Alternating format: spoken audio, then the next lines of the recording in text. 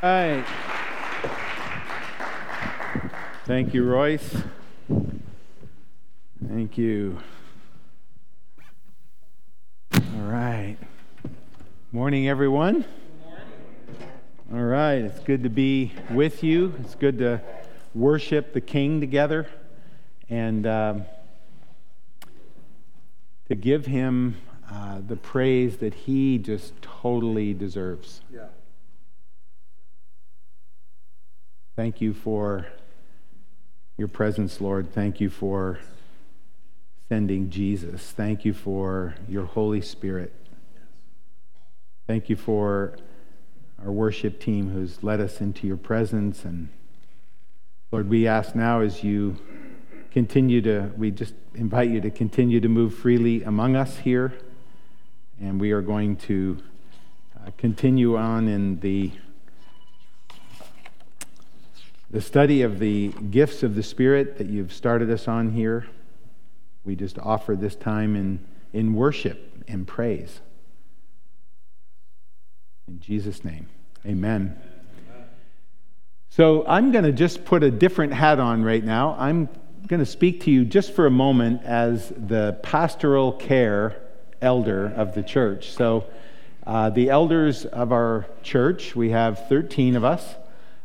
We have all different roles. Zeke, for example, is the missions elder. And Mike Cameron, for the last 15 years or so, has been the pastoral care elder. But Mike handed that role off to me. And part of my job as pastoral care elder is just to encourage our staff. And this is typically done in the month of October. And I just want to spend a minute encouraging our staff and having you join me in a prayer for our staff. But our staff over the past year there's 8 of us. It includes Jamie and Paul Rasmussen, who's back there right now. Mark Symes, who's our director of ministry, looks after property and finances and also supervises the preschool. Renee Brownfield, who leads our preschool, which is a ministry to about 100 families in our community that's been going on. I think it's the longest continually operating preschool in Ohio, so it's been around for a long time. And then we have Terry Kofsky, who is our part-time administrator, and we have Katie Smith, who is our interim director of children's ministry. Katie's right over there. Do you want to wave? Okay, Katie. And just want to say that the staff has really been working in unity and purpose and prayer and problem solving and pursuing the presence of God together. And many have made sacrifices to serve and equip our body in a time of high uncertainty. I haven't mentioned Sean Wyckoff, who is our custodian, and Sean is part of the Madison Place Community Church, so he's over there this morning.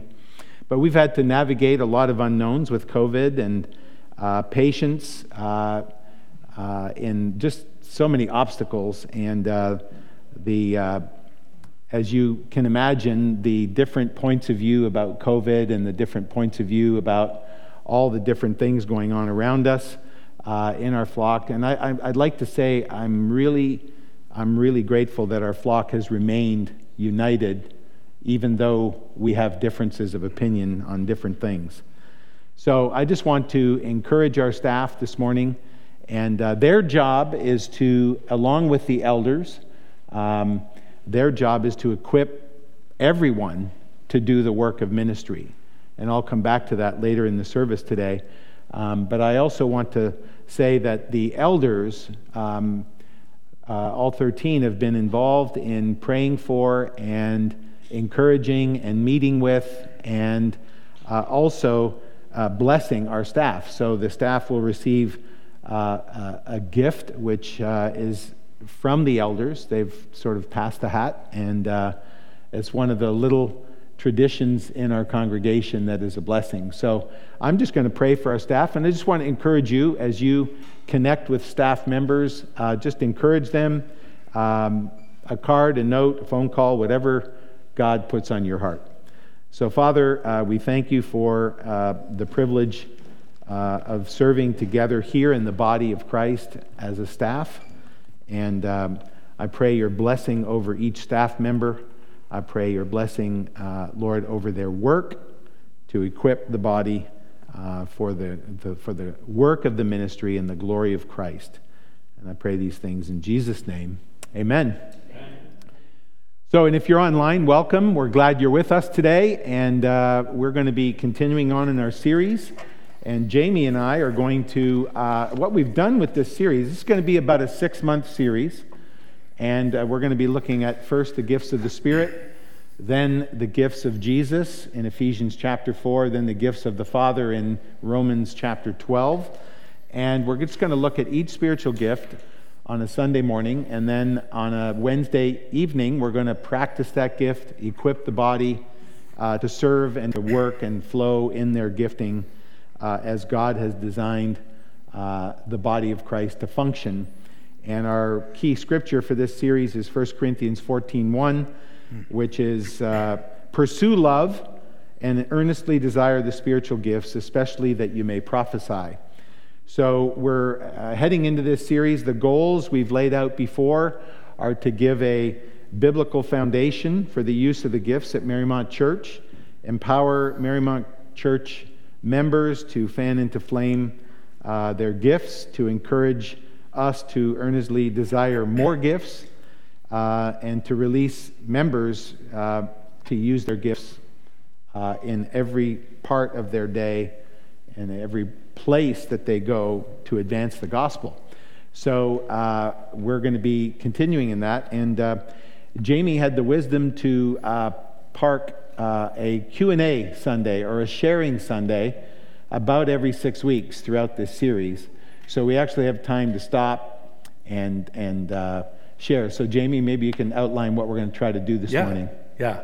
And before I do that, I just want to acknowledge another gift to this church, which is the pastoral care of Dennis Beauséjour to this church family. I just want to honor him. I know you're using one hat.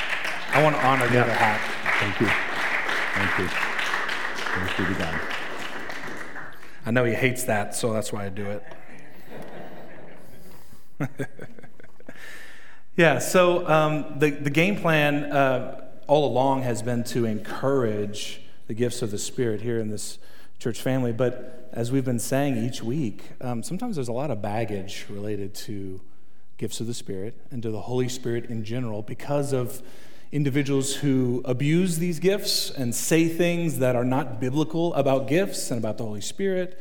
And so we wanted to provide opportunity for questions to be asked. So the game plan for today, we're going to try to have this message in 4 parts. One, Dee and I are going to talk through some submitted questions. And just as a reminder, if you have questions, these little pieces of paper are available in the Connect desk. Just fill it out, put it in the collection box right there, or you can leave it at the Connect desk, or you can email me, jamie@marymountchurch.org.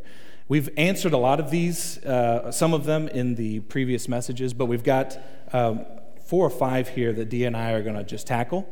And then we wanted to also give a chance for live questions. So I've got a microphone here. So if anybody's like, hey, over the last couple of weeks, I haven't had a chance to write anything down, but I really have a question about X, whatever it is, why don't you come on up, and then during that time, live questions, and we'll just have a Q&A time and answer some questions. And then thirdly, we want to have an opportunity to share testimonies together.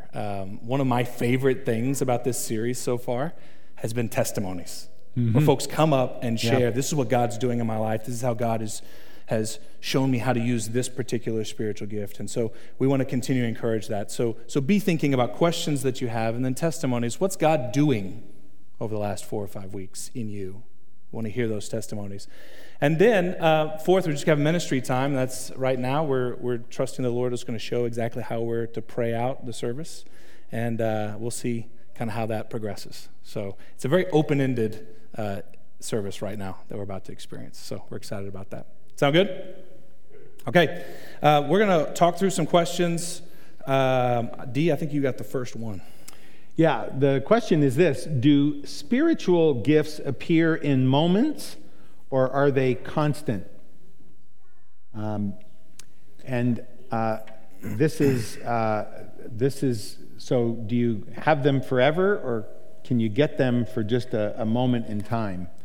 And the scriptures are not crystal clear on this question, and we see through the biblical narrative several kind of stunning situations where apostles or those that are sent out, the 72 are sent out, that they experience supernatural things, but they also, the same disciples who were healing also come into a situation with a young boy who's demon-possessed, and they can't remove that demon. So I think the best answer to that is that we often find and have testimonies of God equipping people in a specific situation to be able to accomplish a specific task that He has given them. And we see this in the scriptures, but we also see it in testimonies. I know that there are times when I have had the use of a spiritual gift, and I'll talk more about this later, but one example for me is the interpretation of tongues. I've only done that once. And it was for a very specific situation, and it turned out to be a blessing as two leaders were being ordained for service, and someone prayed over them in tongues, and no one knew what they were saying, but I heard crystal clear in English what was being said at that time. And there are others who have testified to unusual insight when they have been present with a family member passing away and being able to speak to them in that moment. There are others who have had gifts of healing that were just in a moment, and they haven't had that gift as a regular part of their experience or their walk with God. So I think that it kind of confirms what the scriptures do say, which is the Spirit apportions the gifts as He determines, which to me allows for the possibility that He would do that permanently, and He would do that intermittently, depending on the situation. Awesome. The second half of that question, this person was really intense and went for 2 questions on 1 page, which we totally encourage. The second half of that question was, do words of wisdom reveal themselves to have connection to previous thoughts, or is it isolated in its logic and understanding? And so just as a reminder, a couple weeks ago we talked about revelatory gifts. We talked about word of wisdom specifically, and I gave a definition. Word of wisdom is a solution given by the Holy Spirit to a practical difficulty in one's life. And this is a manifestation of the Spirit. So we were using the example of Jess in counseling. Many times she'll be listening, and the Spirit of God will actually give her wisdom for what needs to happen in this specific circumstance. So to answer this one, I'm similar to Dee. The Bible doesn't say word of wisdom is isolated out of nowhere into your brain all the time. So it's hard to really be hard and fast, and that's why anytime we deal with these things, we have to deal with nuance. But the examples of wisdom that we see tend to show that they are something that you are thinking about already. I gave the example of Solomon. As Solomon is listening to 2 women, and they're debating over the baby that lived and the baby that died, and that Solomon had wisdom from on high for this situation. I'd be hard-pressed to say he wasn't thinking about that, and then God just gave some wisdom from out of nowhere. Does that make sense? So it seems like it was a part of a situation that was happening. And further, when the elders are gathered, Dennis mentioned this, when the elders are talking with one another and considering what is God saying to us, and we're praying, we're asking for wisdom, it's in the context of something we're seeking. So it seems to me that a word of wisdom is tied to something that we're already thinking about, that we're seeking the Lord for. Similarly to when James says, if any of you lacks wisdom, ask God, and He gives generously. So that's how I'd answer that I do believe word of wisdom is something that is probably something that we're already thinking about, and God gives wisdom in that moment. Whereas it could be that word of knowledge is more out of nowhere. So word of knowledge I described as God giving us information about someone else as an encouragement for that person. And one of the main examples I've experienced that is I'll be walking into a room and randomly I will have a thought enter my brain about someone that I'm looking at. I'm not intending to, I'm not trying to do anything prophetic right now, and God just enters something into my brain. And that seems like something that's a little bit more random. Or I'll have pain in my body that's not normal pain in my body, right? And I'm like, I think God wants to heal someone here. But I wasn't thinking about that. It wasn't a part of my thought process. So that's how I would answer that. Word of wisdom, probably something we're thinking about. Word of knowledge is coming out of nowhere as the Lord wills. And that presses and begs a third question. This is from Ellie Hyman. Dennis gets to answer this one because this is a fun one. The question is, how do you know if God is talking to you? Or if it's just your mind? I let the professional answer it. So first of all, Ellie is, how old is she? Maybe 8 or 9 or 10, something like that. And what a great question. What a great question. So if we examine ourselves when we are quiet and praying, we will notice that different voices are in there. Different voices. Some of those thoughts are our own thoughts. Some of those thoughts in certain situations come from different authority figures that we've had in our lives. We can have a critical parent voice. We can have a disciplinarian teacher voice. But there's the reality that as different people have authority over us, we have different experiences of hearing those voices. When we read the Bible, we are actually hearing the voice of God. He has put his thoughts, his words into the scriptures, so we are hearing the voice of God. As we become saturated in the scriptures, we become more and more and more familiar with the voice of God. And I mean by that tone, but also phrases, turns of phrase, idioms, ways that God expresses himself in the scriptures. So when we set about to hear the voice of God, when we read the scriptures, when we pray, and then when we take a moment of silence and we start listening to the voice of God,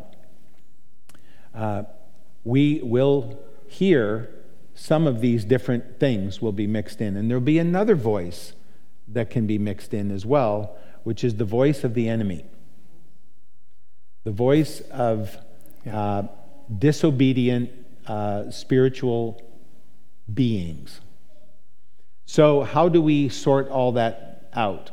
And first of all, I encourage everyone, especially if you're just beginning this process, to write down all the things that you're hearing. Because you can use the scriptures and you can use reflection to sort that out. What is that? In 1 Samuel chapter 3, the boy Samuel is serving the Lord. He has been dedicated to serve the Lord. He's serving the Lord, but he has not yet heard the voice of the Lord.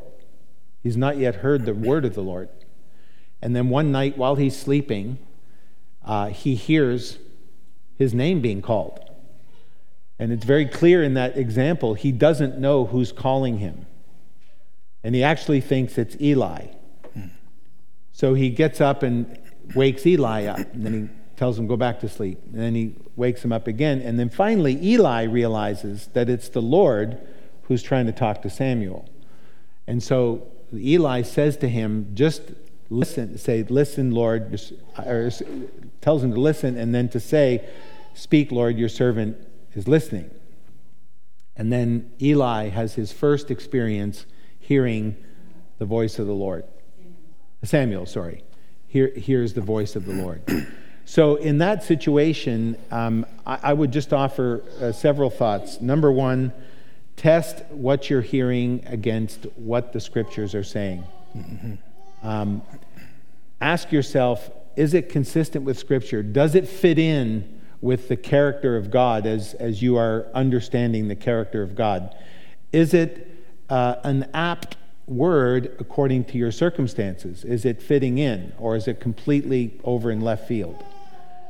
And lastly, in terms of sorting out the voice of the Lord and the voice of the enemy will tend to have an accusatory tone. It will tend to have part truth and part untruth. It won't be always 100% obvious bald-faced lie. There usually be a little bit of truth and something mixed in. There will be a feeling of condemnation. There will be like you're being tarred with a brush. It'll be more general and more negative in tone. Or it will be delusional in some other way. It will be trying to lead you into something that is not a fit with your gifts or not a fit with the circumstances. The Father's voice will tend to be very specific. If He is convicting you of sin, it will be very pinpointed, and it will be, hey, the way that you responded to your wife yesterday morning was not how we roll, was not how we, and it will be in that firm, clear, laser-like, but fatherly tone. So those are just a few things, but if it is consistent with the Word of God, if it is consistent and fits in your circumstance, if it reveals a knowledge of you that is clear, that's probably the Lord speaking. And this is where Jesus says, take every thought captive and make it obedient. So the thoughts from us, which, for example, when you're fasting, I'm starving, take that thought captive. You're not going to die. Your fast is going to be over at some point. An accusation from the enemy about you or about someone else around you, take that captive. And then something that totally doesn't fit your circumstances, that's why writing these down, that can be parked for later. That might be something that's going to happen later. And then that general malaise of you're no good, you're rotten, you're a lousy mom, you're a lousy dad, that most likely is from the enemy because it's not specific. And then with the Lord, it's that fatherly, firm, specific voice that can let you know He's speaking to you. And the more you do that, the more you practice, the more you will be tuned in to hearing the voice of God. It's kind of like a mom can have 7 kids, and one of those kids can cry, and even the grandparents don't figure it out right away, but she knows instantly whose voice that is. That's how we want to be with the Lord. We want to hear His voice, and He wants to speak to us. And Jesus said in John 10, my sheep hear my voice. It's good. Okay, last question, and then while I'm answering this, be thinking, because we're about to move to live questions that you guys want to ask. So be thinking about those. Last question is really, really good, really helpful. It was a grammatic exegetical question regarding 1 Corinthians 12 and 1 Corinthians 14. If you remember the very first message, and the theme passage that we have is 1 Corinthians 14, verse 1. Paul says, pursue love and earnestly, eagerly, zealously desire spiritual gifts, especially that you may prophesy. And so we were pressing on that to say that's an imperative command. Like, not obeying that is not obeying the Word of God. Which is to say, not eagerly desiring and pursuing gifts is disobedience to the Word. It's an imperative command. And I expressed that we can see in the text that we're commanded to pursue more gifts. And we see that in the text when Paul is describing the different gifts, and he gets to various kinds of tongues, that is the gift to speak in tongues, and he lists another gift, to another, the interpretation of tongues, which Dennis just described. That's the ability to interpret. Someone is speaking in tongues. It's the ability to interpret what is being said here. And those are two different gifts. But later in chapter 14, Paul says, this is 14 verse 13, Paul says, if a tongue comes to you and you're in the assembly and you're speaking in a tongue, he says, pray that you'll get the interpretation of this. So here's a gift that you're exercising. He says, in that moment, there needs to be an interpretation, because if you're babbling on and everyone's like, what is this guy doing? He says, pray that you'll get an interpretation to the individual that's speaking the tongue. So it shows us that we can have a gift, and then we can pray for another gift as well. Does that make sense? And then I described, Paul's talking to Timothy, and he says, do not neglect the gift that was given to you when the elders laid hands on you and prophesied over you. So now Timothy's been a believer, he received a gift, and then now some elders have come and laid hands on him and prophesied him, he got another gift. And then in 2 Timothy 1, Paul says again, second letter to Timothy, hey, remember to fan into flame the gift when I laid my hands on you. So seemingly another time where Timothy is receiving a gift. So I'm setting all of that because this is a really good question. If Jesus gives these gifts as he wills, that's what the text says in chapter 12.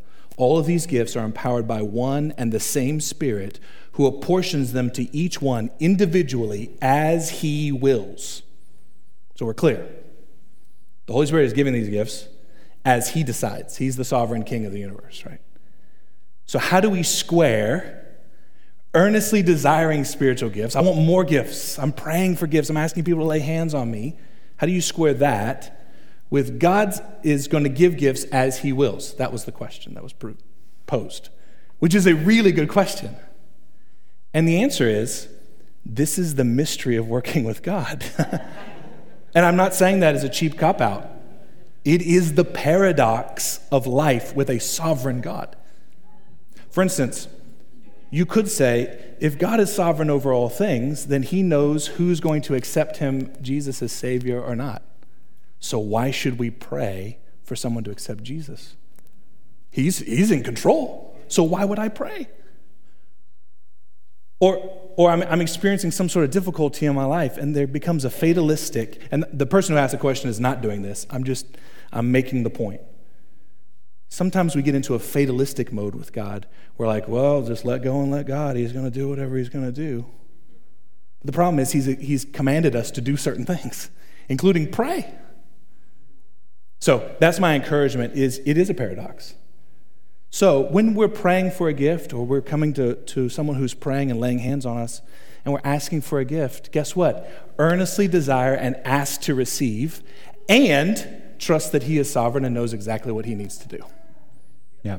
So if I receive this gift that I've asked for, great. If I don't, he's the king and we're not. Right. So that's how I would answer that question. Is it a paradox? Is it tension? Yes.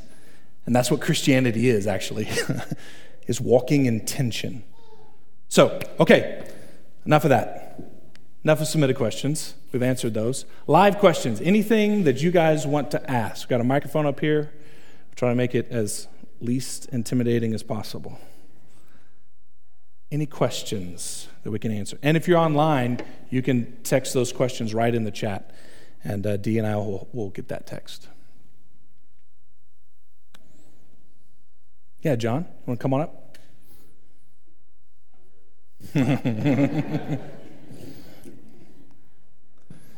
We're trying to keep it so that online people can follow and hear everything.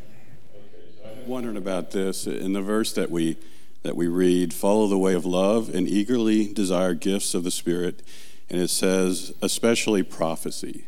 And so my question is, why does it say especially prophecy? Yeah. All right. So it's a part of the argumentation that Paul, and here in a couple weeks, we're actually going to we're going to get to chapter 14, and that's literally Paul's argument in chapter 14, is that prophecy is the gift that most edifies the body. That's what he says about that gift. And in Corinth, I don't want to preach this message before we get to it, but in Corinth, you had people that were using the gift of tongues, and they were acting like superstars because they had tongues, and there are other people that didn't have tongues. And so they're like, we're varsity Christians because we have this gift of tongues. And it seems like, based off of the text, you would come into a worship gathering, and all the all-stars with gift of tongues were just rattling off during the service. And Paul's like, listen, you're saying a bunch of words, but it doesn't edify, it doesn't encourage anyone. You know what really encourages? I would rather, he said, you can speak thousands of words in tongue, but I'd rather speak 5 words in a language that people understand. So his argumentation is part of the argumentation of the text, which is prophecy is the gift that edifies the entire body. And it is a gift that, he says, you all may prophesy. There is a universality in some way that when we gather, we can all hear from God and speak what God is saying to each other to build and encourage and edify one another. So it's part of his argumentation. So for me, when I see that passage, when I realized that, I was like, I have not obeyed this passage because I wasn't pursuing prophecy at all.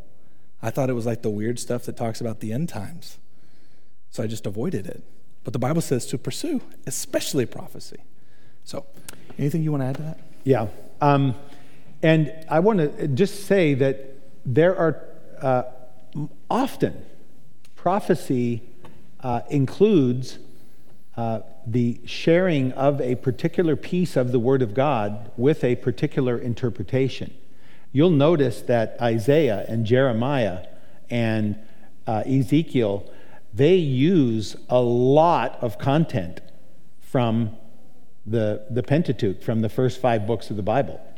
They are prosecuting the covenant with the people of Israel, so they're repeating parts of that covenant in Leviticus and Deuteronomy and the rest of the books of the Pentateuch. So an example occurred in this church 13 years ago. We were in the process of renovation, and every Wednesday evening when we gathered, Burr Robinson basically would read a section of the book of Haggai. Do you remember that, Burr?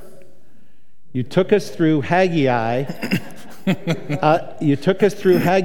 And it was crazy how every single message for a period of about 6 weeks, every single message out of the book of Haggai encouraged us to keep going with this plan to renovate our buildings. And it came with spiritual application of that text. And it was extremely, I would say exquisitely timed so that we became convinced God was speaking to us through that book. But it was because Burr brought that book and brought some interpretation along with it, and it tracked through some of the main decisions we had to make at the different points in time. So prophecy is not always 100% original material, specific application to a person. That can happen, but it's also the reminder and the reapplication of the Word of God. That's good. Other questions? Hey, Joe. Okay, I've been trying to figure out how to ask this one. So here's my best example. And it could be any gift, but let's take the gift of healing. So there's 2 people. One needs to be healed. One is praying over them.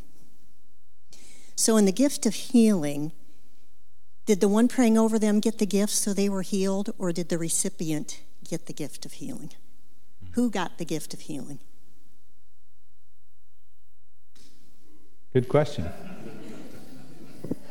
Good question.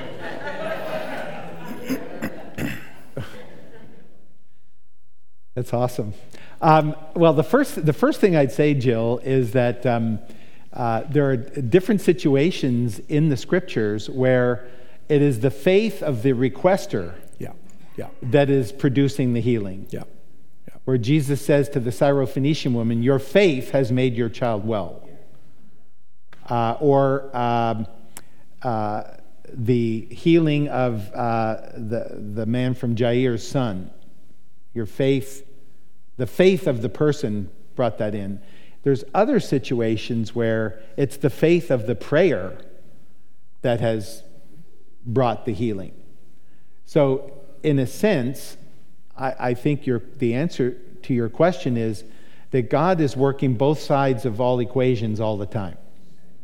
He is operating, as Zeke is fond of this word, concurrently. He's in this room right now. He's working 100 agendas. He's working on each one of us, and he has this capacity to bring things together like that. So the gift of healing, and in the text, when I preached on that, I reminded us that it's gifts, plural, of healings, plural. Now, it just doesn't translate well. So we can probably answer your question both. Both, because he is present and he is executing his will in that situation. But sometimes it's the person praying who has faith, and the other person is going to be healed, and that will bring them to faith. And then in other situations, the person has faith, and so God moves or the apostles move because they see, Paul says, "I saw that he had faith for healing. So I said, stand up."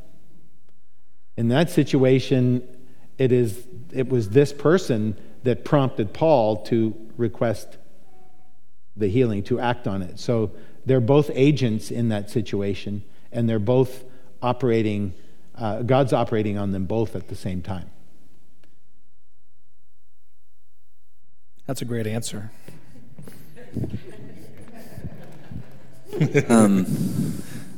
Well, this one will be for you, Jamie. I've talked to my dad about this before.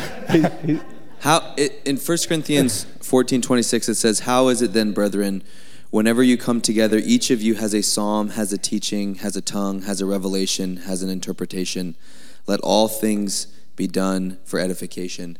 Mm-hmm. And I guess my question is, it sounds from the description of that worship service that there's a lot of involvement from everyone. Yeah.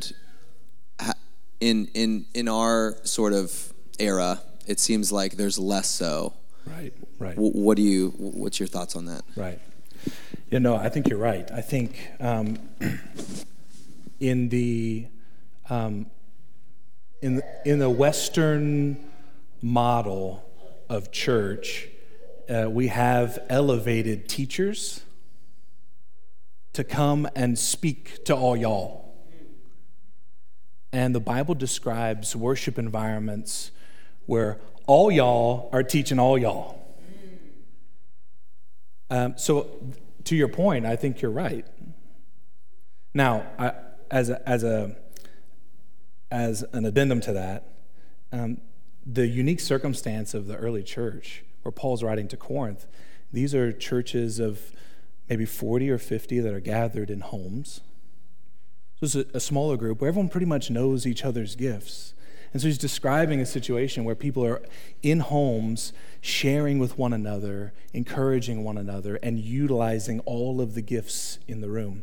And so I would say our small group ministry really represents better what Paul is talking about here. Was that when we gather, we bring our casserole and our food and our lesson and our revelation. Like we're doing this as family. Whereas the larger gathering, these corporate gatherings really mimic more of a synagogue, a temple sort of model where we're gathering together to worship. So I don't want to say that what we're doing here that has less interaction is bad or unbiblical, because there is a temple and a home. We see the early church Temple and home. Temple and home. But probably what's being described here is more of the home thing rather than the temple thing. Yeah.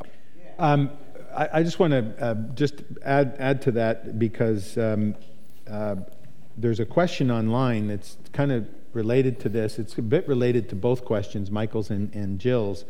So the church gathering online is going back and forth. They're saying, hey, thank you, staff, for all that you do, and lots of woohoos and whatever in there. And then there's a discussion of prophecy, and Dennis Spurgeon is saying prophecy is God revealing the truth through his church, and then the edification point that Jamie made. So then David McMillan is asking, then if prophecy's purpose is to edify the whole church, how can we claim that a message to a single person is a word of prophecy? Wouldn't that in fact be a word of knowledge or wisdom? And it could be a word of knowledge. Sometimes prophecy begins with a word of knowledge, like, you are in this situation, which the person wouldn't have known, and then here's what God wants you to do. So there could be a word of knowledge and prophecy mixed together. In the example that Sarah shared last week or 2 weeks ago, the Lord gave me a word of knowledge about wanting to heal anxiety and fear. Right. And then the person that she brought to that meeting, that happened to be a direct voice to her. And then there was prayer for healing of that, which obviously was part of the word of knowledge. And then her testimony of being relieved of anxiety, Sarah's friend, her testimony of being relieved of anxiety that had plagued her for 5 years. So there's 3 different gifts going on there. There's the release, of the word of knowledge. There's in her part, there's the gift of faith to believe that, and then there's the gift of healing. So it can get sort of a little bit challenging to mix these all up. But if it involves one person, back to David's question, if it involves one person and the prophecy or the word of knowledge proves to be accurate, and that person then is released into a more free way of living, then that is a blessing to the whole church. That is a blessing to the whole church that God performs his word is true. The gifting that has been distributed is being utilized for his glory, and he's getting the credit, and the whole church's faith rises. The whole church's encouragement rises. Mm-hmm. That's good. Katie? So I don't really have a question. I want to talk to everybody. So just going to what Michael was saying, there is a challenge to create a family atmosphere from what the Bible is talking about, how the original church was, or the first church was in the home, smaller groups, and practicing all the gifts. I personally believe we do this here, as long as every single person is engaged. And so downstairs, we've got so many, and I mean, some of you are here, you're going to work later in the month, whenever, but we have so many people engaging on so many levels with our kids, with small groups and all sorts of things. So that is practicing those gifts now, today, this morning, as we speak. And personally, Mary and I are going to be teaching the 4th to 6th graders next service. I'm terrified. This is like a super intense class about filling our kids with the Holy Spirit. And so this is challenging for me, it's challenging for Mary, just to like engage with our kids on a serious experiencing Jesus level. And so that is going on here. And so if we each engage on a more serious level, then it will happen. It's awesome. Yeah. Father, I just pray for Katie and Marianne and others who are engaging the kids. Lord, nothing here is going to happen unless you move. Mm-hmm. And we are totally dependent on you performing your word, on you bringing these gifts to life, on you catching hold of us in our spirits, and of doing what only you can do. And you are the author of these gifts. You are the author of the miracles. You are the author of salvation. And we just say thank you. Have your way with these kids this morning in Jesus' name. Amen. Amen. Helen? Amen. I think we have room for one more testimony. I think Helen's going to share, and then Grab that mic. we're going to, it's over there. Yeah, it's on. Just put it on your chin so we can hear you. I'm scared to death because I'm not used to being up here. Oh, sorry. I am scared. I don't know why, because I know there's not too many people in here that I haven't hugged. So I don't know why I'm scared. But pray for me. 2 weeks ago, Dennis talked about, am I too loud? Nope. Dennis talked about healings that he had been a part of. And I was sitting there in my chair and I was thinking, why isn't he talking about Will, our grandson? And so I followed him out the door and I said, Dennis, what about Will? And he said, Helen, you need to tell that. So that's why I'm here. So I'm going to read this mostly. In January 2006, our grandson Will was born. His birth was a rough one, but he seemed to be doing well when we left the hospital. Later that night, we got a call from our son, and he told us that Will was in kidney and liver failure and would be transported to Children's Hospital.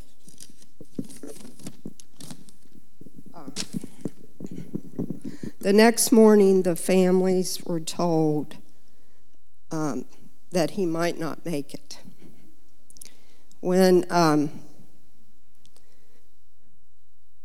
Then we called Dennis. That's very important. We called Dennis to come to the hospital and pray for Will. When Dennis finished, I remembered he said, I have a good feeling about this. After a week in Children's, Will did recover. On the coming home day, I went down to Children's. The neurologist came into Will's room and told us the result of his brain scan. It showed 2 strokes, one in the speech area and one in his balance area. I remember, I'm getting woozy. I remember that she said to us that morning, I don't know what I'm sending you home with. Children's arranged for social workers to come once a month on Mondays to observe Will's progress. They came to my house because that was my day to take care of Will.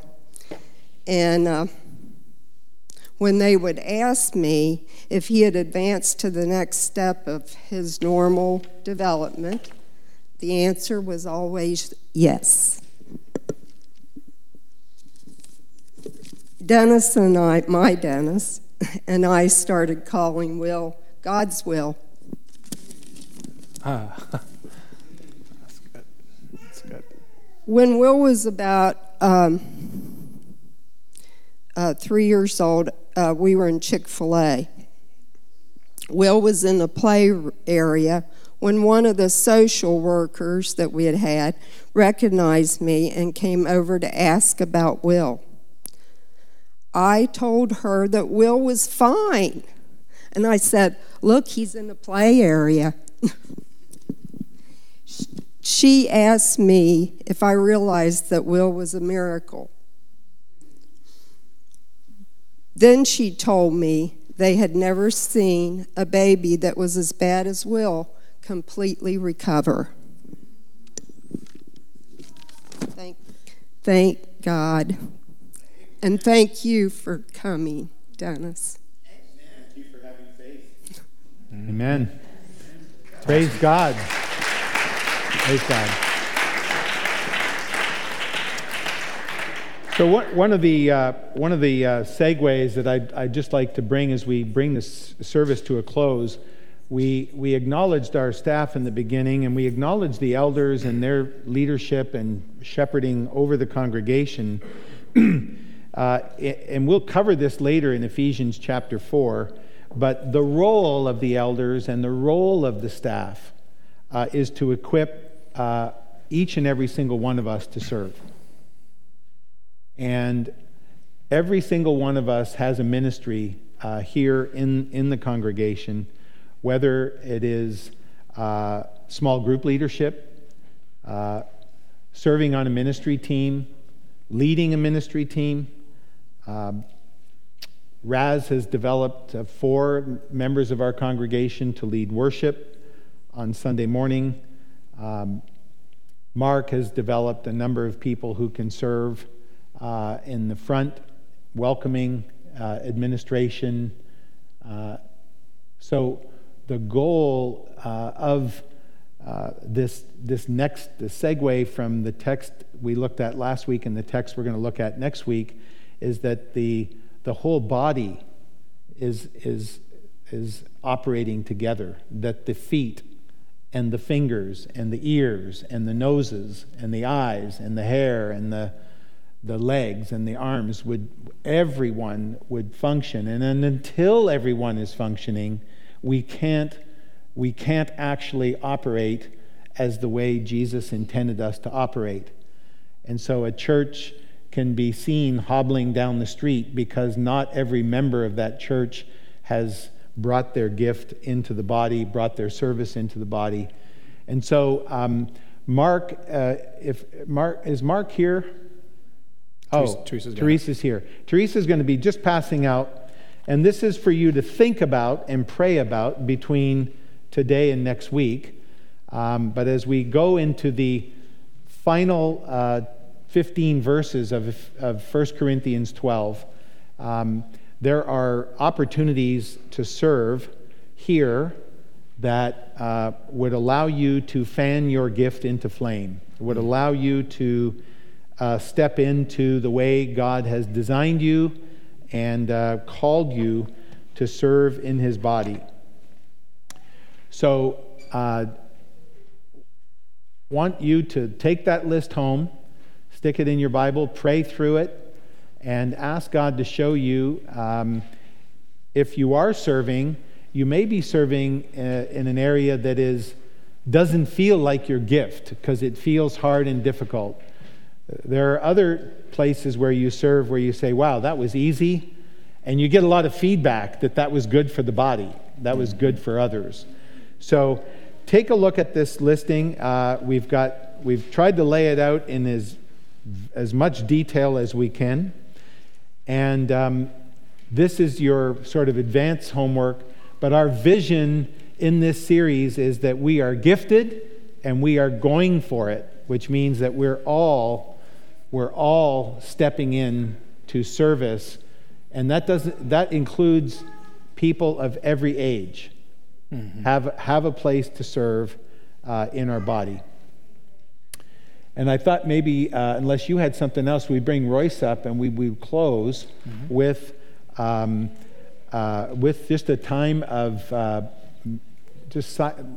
Royce, come on up. Just have some instrumental, and let's just spend the last few minutes of the service sitting in the presence of God. Let's hold our hands open, and let's ask the Lord, how do you want to use me in this season? Maybe you've served in different things in the past. Maybe you've been reluctant to serve because you're busy. Maybe you've seen it as too much of a challenge. Maybe the enemy has been telling you wouldn't be any good at that. So let's let God have His way as we just have a few minutes of instrumental worship. Let's put our hands out and ask the Lord how he wants to use us as we continue this series.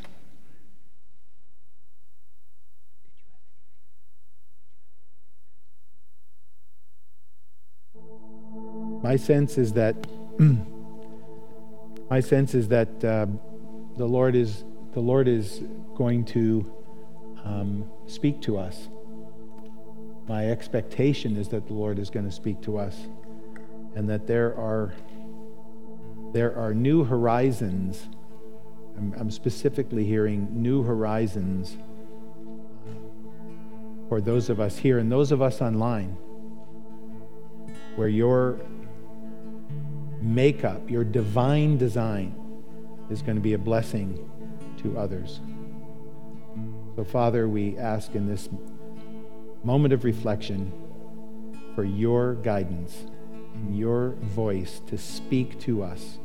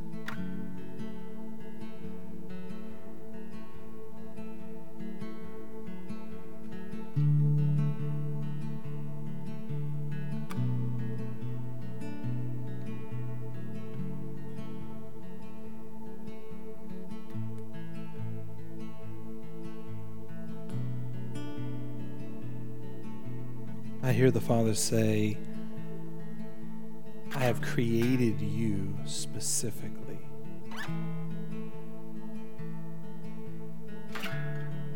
You are loved.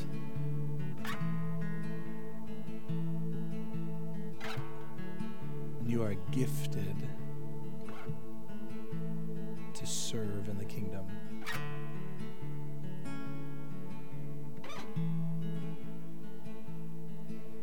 And I feel like there are some of you that think, I don't really know what my gifts are.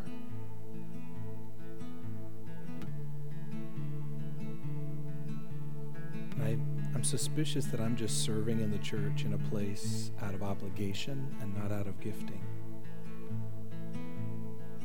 And I bless you with freedom. I bless you with freedom to serve in your gifting, not out of legalism.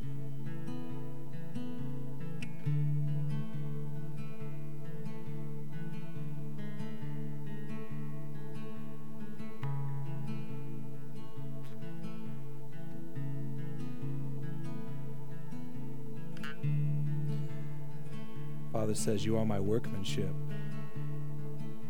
and I have created you for good works since before the foundation of the universe. And for us, church family, MCC will experience what Jesus has designed her to be as all of us discover and use our gifts here in this place. So, Father, I thank you for the beautiful body that you are building here in Marymount, Ohio. We thank you for what you're doing here in this place. I thank you for your kind, fatherly presence right now.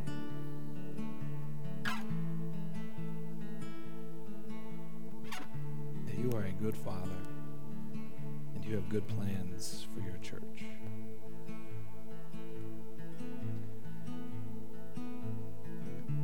So, church family, I'm going to invite you to stand. I want to bless you, and then we're going to be dismissed.